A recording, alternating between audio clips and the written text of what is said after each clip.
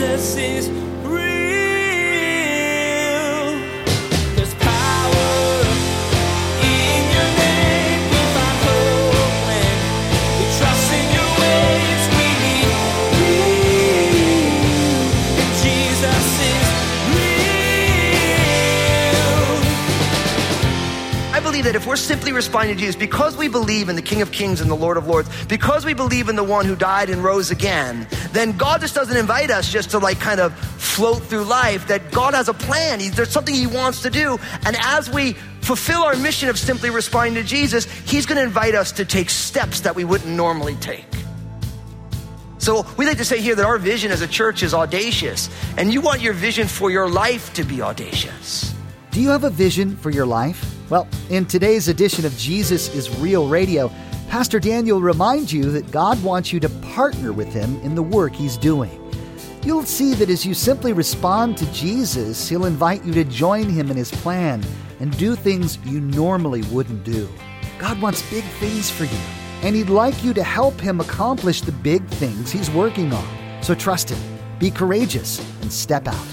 Now here's Pastor Daniel in 1 Peter chapter 2 as he continues his message, Never Forget Who You Are. Jesus is real. You have in your life, the initiatives you're getting at, the things you're trying to do. We always want to be able to have who are we at the core of who we are. And so in order to kind of break this open today, I would love for you to open up your Bibles to the first epistle of Peter, 1 Peter chapter 2. Just want to read to you verses 9 and 10. 1 Peter is one of the last books in your Bible, towards the end of the New Testament, those epistles there at the end.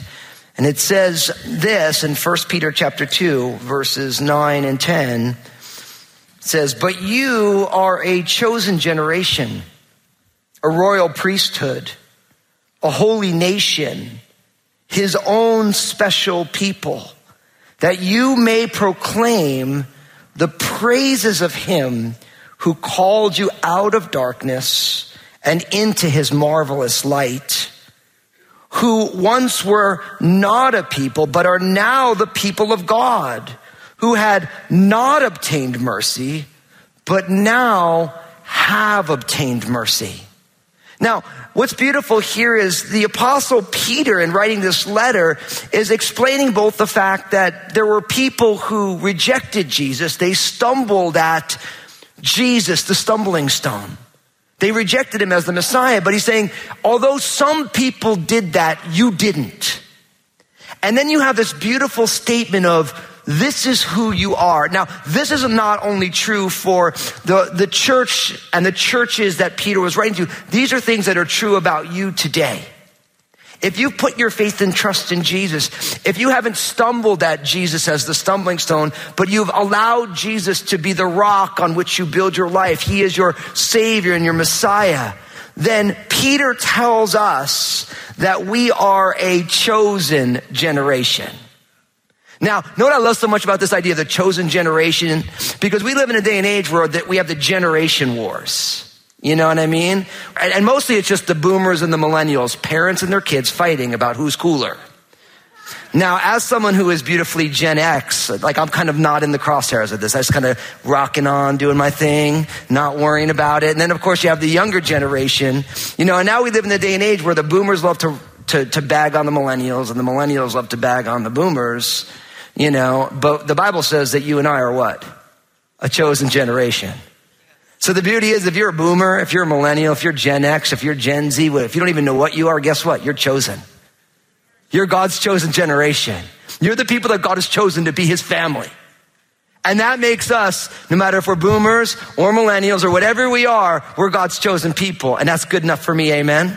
So we don't got to bag on one another. We don't got to call each other names, say, oh, you're entitled. No, you're entitled. We forget all that stuff. You're chosen. Look at the person next to you, say, you're chosen. Yeah, powerful. We're chosen for what? Notice this. You're a chosen generation. You're a royal priesthood. Wow. All of you ladies, your princess dreams, it's all in Christ. It says, you're a royal priesthood. You know, the idea of royalty speaks of the family members of the king. But not we're just royal, and obviously this has been in the news a little bit recently. Some people don't want to be so royal, but if you're in Christ, you are a royal, right? But you're a royal priesthood. The idea of the priests in the Bible were people who mediated God to the people and the people to God. That was the role of the priests in the children of Israel. They stood before God in the name of the people, and they stood before the people in the name of God. Guess what? If you're in Christ, you're a royal priest. So how cool is that? But he keeps going. He can't stop himself. A holy nation. Wow. Out of all the things you can say about any nation, if someone's in Christ, they're holy. Why? Because Jesus is holy, and when someone puts their faith in Jesus, Jesus shares his holiness with us.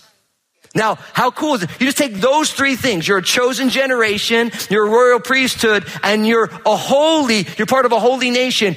Don't forget who you are, brothers and sisters. That's who you are in Christ.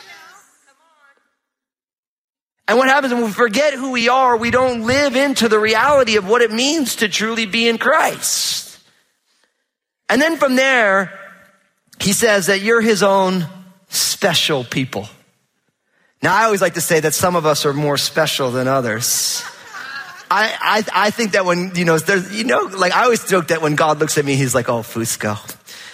Oh, he's my special one. You know what I mean? But really, and I'm making jokes here, but the idea of you being his special people means he cares about you. He loves you. He values you. Don't forget who you are. If you're in Christ, you're God's special people. He loves you. And then not only that, he does all this that you may proclaim the praises of him who called you out of darkness into his marvelous light. Notice that?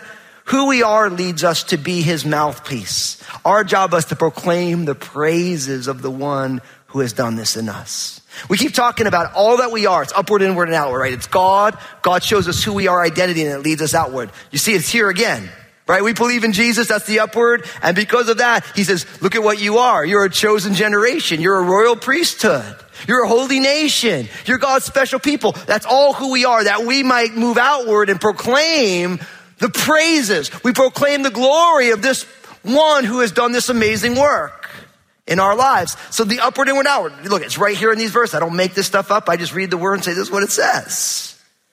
And then to end this all, I want you to notice, and I think this is so important, that Peter gets focused on the fact that God did a work, that if God didn't do this work, we wouldn't be this person. Notice, first he says that we proclaim the praises of him, at the end of verse 9, who called us out of darkness and into his marvelous light.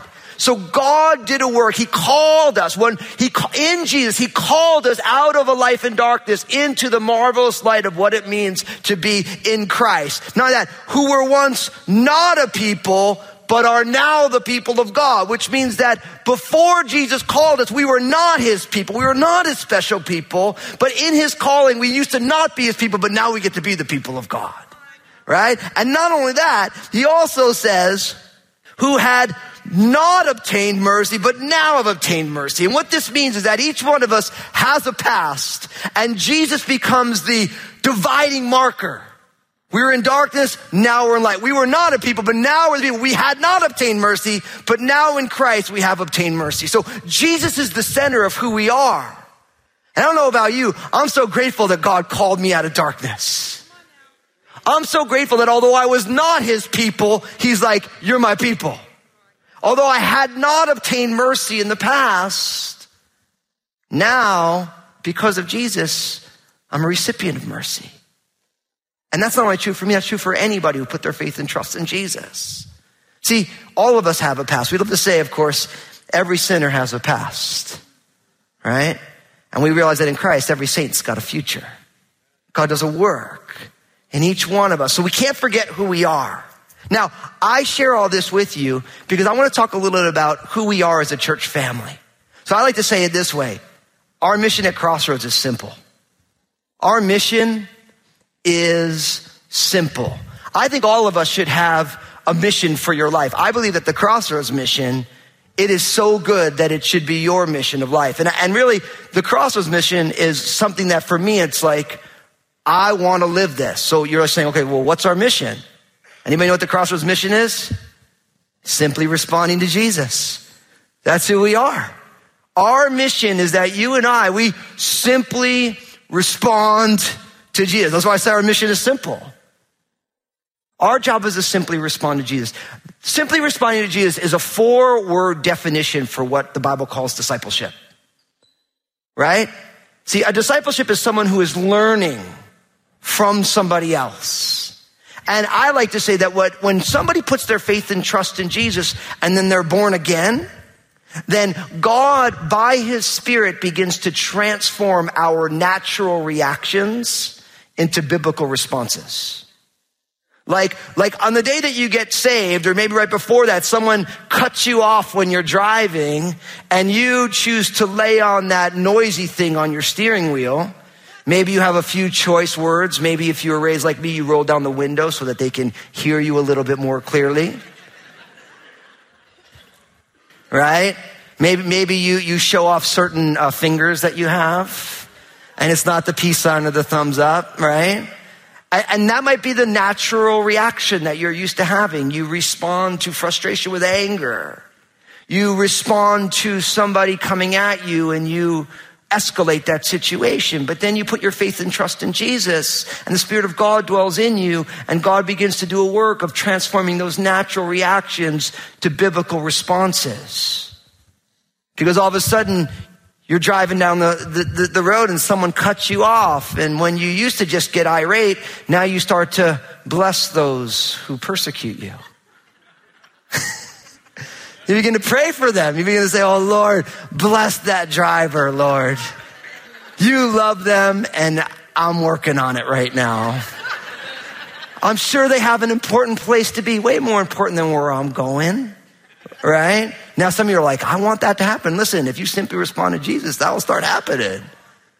Because God wants to do a work. God takes us from where we are, and he moves us, and he changes us, and he transforms us in the midst of the journey. And you begin to realize that all the stuff that goes on is God's way of doing the work that he wants to do in your life. That all the struggles and all the trials and all the things that go wrong are invitations from Jesus to live differently than you would. And then along the way, you start catching yourself being like, I can't believe I just did that.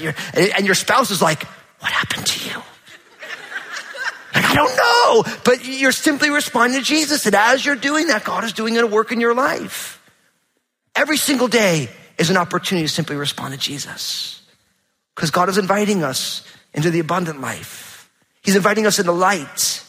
He's inviting us to walk in mercy. He's inviting us to see ourselves as his own special people. Every day I wake up and say, Lord, let me simply respond to you today. It's a simple mission. Jesus says, come on, I want to do this thing. I say, okay, Lord, let's go. All right? He's like, hey, I want to go bless these folks. Okay, Lord, I'm here. Hey, don't say that. Okay, Lord. Sit there quietly, right? In a million different ways, and at your job, in your family, at home. That's the mission of this church. We talk about it all the time. We want to simply respond to Jesus. Now, from there, we take our mission and then we amplify it into what we call our vision. What does it mean to simply respond to Jesus? So I like to say our vision is audacious. We have an audacious vision here. That word audacious, it's a big word. It makes you think that I'm smart. I just looked it up on the internet, But it literally means to be daring. And I believe that if we're simply responding to Jesus, because we believe in the King of Kings and the Lord of Lords, because we believe in the one who died and rose again, then God just doesn't invite us just to kind of float through life, that God has a plan. There's something he wants to do. And as we fulfill our mission of simply responding to Jesus, he's going to invite us to take steps that we wouldn't normally take. So we like to say here that our vision as a church is audacious, and you want your vision for your life to be audacious. Now, you might say, well, Fusco, what's the vision of Crossroads? I'm so glad you asked. We'd like to say that our vision is that because Jesus is real, you can say it with me, we're a family of faith, fully engaged, transforming our community, and our world. See, I believe this is an audacious vision. Now notice the upward, inward, and outward quality of our vision statement? Yeah, why? Because Jesus is real. We put Jesus up top. And I'm surprised, so many of you have the Jesus is real stickers on your car. There's nothing more encouraging when I'm driving, I see a Jesus is real sticker. Because it's a reminder that we believe that Jesus is real. He's street level. We don't need to be overly smart. We don't need to be overly sophisticated. People all the time like, hey, you're at Crossroads? What's this whole Jesus is real thing? I'm like, what do you think it means? Well, I just think it means he's real. I'm like, yeah. That's what it means. He's real. Right? And we're simply responding. He's alive today. He's at street level. And because Jesus is real, that's the upward, because we want to be with Jesus in a year of renewal. Once we're with Jesus, because he's real, then we're going to what? Be the church. Because Jesus, we're what? We're a family of faith fully engaged. What that means is that when we put our faith and trust in Jesus, he makes us his own special people. We become his family. We just read it in our Bible reading plan. Jesus said, who's my mother and my brothers except these who do the will of God? Right? And so we believe that because of Jesus, he makes us a family, a new family. And as a family based on faith in Jesus, then we become fully engaged, which means everyone's got a role to play in this family. There's no such thing as someone who's part of the family who doesn't have a role to play. Now, don't get me wrong. Roles change over time, don't they?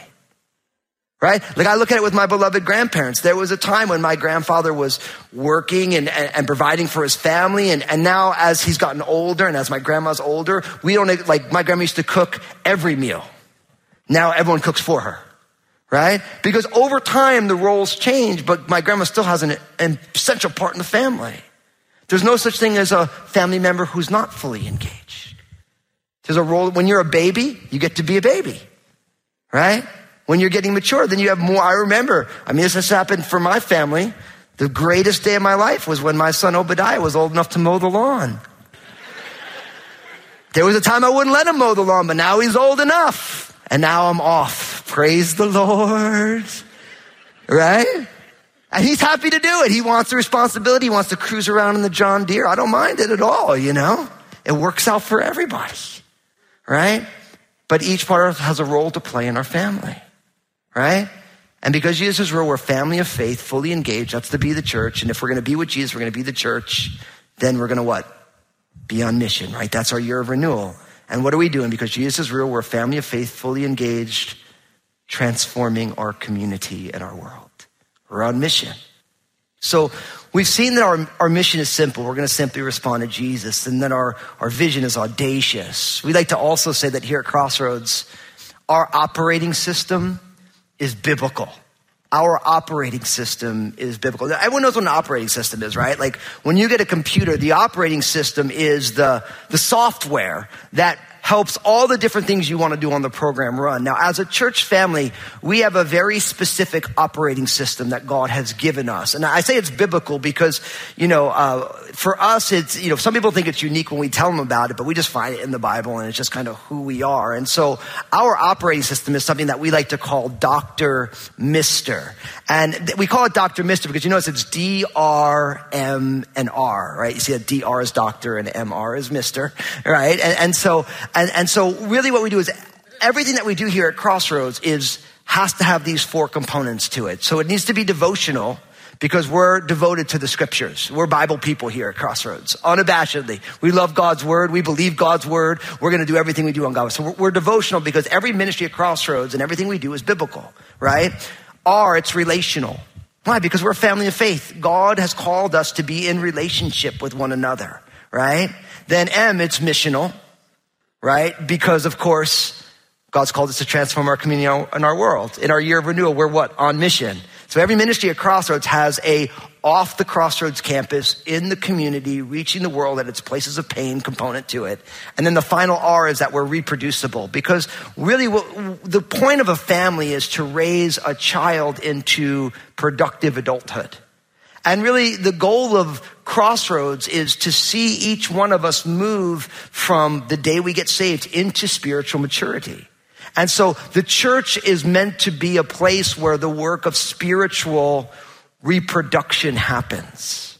And so within every ministry, everything that we do here at Crossroads has those components. Now you notice the upward, inward, and outward framework again. Like it's everywhere because it's in the greatest commandments. Like this is why we do this stuff. We find this in the Bible. And so if you join any ministry at Crossroads, you're going to see Dr. Mister at work.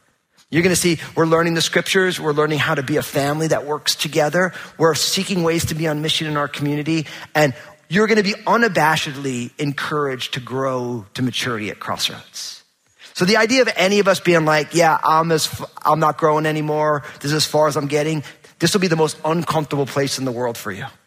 Because we believe that we're all in process. God wants to do a work in all of us. Every day, he's helping us to know who we are and to walk in that. And so within the Crossroads family, this Dr. Mister framework it's our operating system. Everything we do moves through that. So like if you're at men's ministry, you're going to be doing mission. You're going to be doing trips, into the community. If you're doing Celebrate Recovery, same thing. If our kids, we're encouraging them to take steps of faith. Everything that we do is kind of driven by this Dr. Mister framework. And we just see that to be what the Bible teaches, right? Just like the early church, they were devoted to the apostles' doctrine, the breaking of bread, prayers, and the whole thing. And that's exactly what we're trying to do as a church, reaching the world. And so because our mission is simple and because our vision is audacious, our operating system is biblical, all of this is impossible unless we make sure that we remind ourselves that our Lord is unstoppable. And brothers and sisters, can I be honest with you? I've been a pastor now, I can't believe it, for almost 20 years. And it's so true. Like I was born into the pastorate. No, I'm just kidding. I totally wasn't, but I've been in it for a long time. And it's amazing how with each kind of passing of the seasons of life, you always hear all these things about the church and the church is this and the church is dying and it's just like, no. The reason the church will never die is because Jesus is unstoppable. And as long as Jesus is the head of the church, then the church is unstoppable because the gates of Hades can't prevail against the church. Now, don't get me wrong. At every turn, we have to make sure that Jesus is the center. We have to make sure that we're living upward first. And what happens if you read church history is that the church has a bad habit, and I mean the church in a universal sense, has a bad habit of getting focused on other things other than Jesus, right? They begin to develop our own agendas. And so sometimes when people start talking about the church struggling or this or that, I'm always reminded that if the church has Jesus at the center, because Jesus is unstoppable, I mean, listen, a Roman cross couldn't stop him. Guards and a stone in front of a tomb couldn't stop him. He's unstoppable. And as long as we keep Jesus front and center, Crossroads is going to be unstoppable because Jesus is. Jesus is real. Thanks for joining us today as Pastor Daniel reminded you that everything that's done in your life and in the church would be impossible without Jesus. Because he's unstoppable. You have what you need to respond to him and move out in the ways he's directing. God is able to do all things and has given you everything you need to live the abundant life he wants for you and the church as a whole. Hey everybody, Pastor Daniel here. Thanks so much for tuning in today. It's such an amazing honor to share God's Word, and I love seeing how God is working through this ministry. Would you partner with us? I'd love for you to join us in sharing the message that Jesus is real by being a prayer partner or financial supporter. Find out more by visiting our website, JesusIsRealRadio.com. Hey, this is Josh, and I wanted to personally thank you for listening today to Jesus is Real Radio. Did you know that Pastor Daniel also has a TV program? It's called Real with Daniel Fusco. I want to encourage you to go to JesusIsRealRadio.com, click on the Stations option in the main menu, and find out if Real with Daniel Fusco airs on a TV station in your area. Place a marker in your Bibles and join us next time as Pastor Daniel will continue to remind you of the vision he has for you and the church. He'll talk about how a person's physical characteristics are really a reflection of what's inside them, their DNA. In the same way, your convictions are the DNA that drive your decisions. Pastor Daniel will invite you to explore the church's convictions and see how that impacts what they choose to do. Well, that's all the time we have for today's broadcast. On behalf of Pastor Daniel and the entire production team, we invite you to join us again for the next edition of Jesus is Real Radio.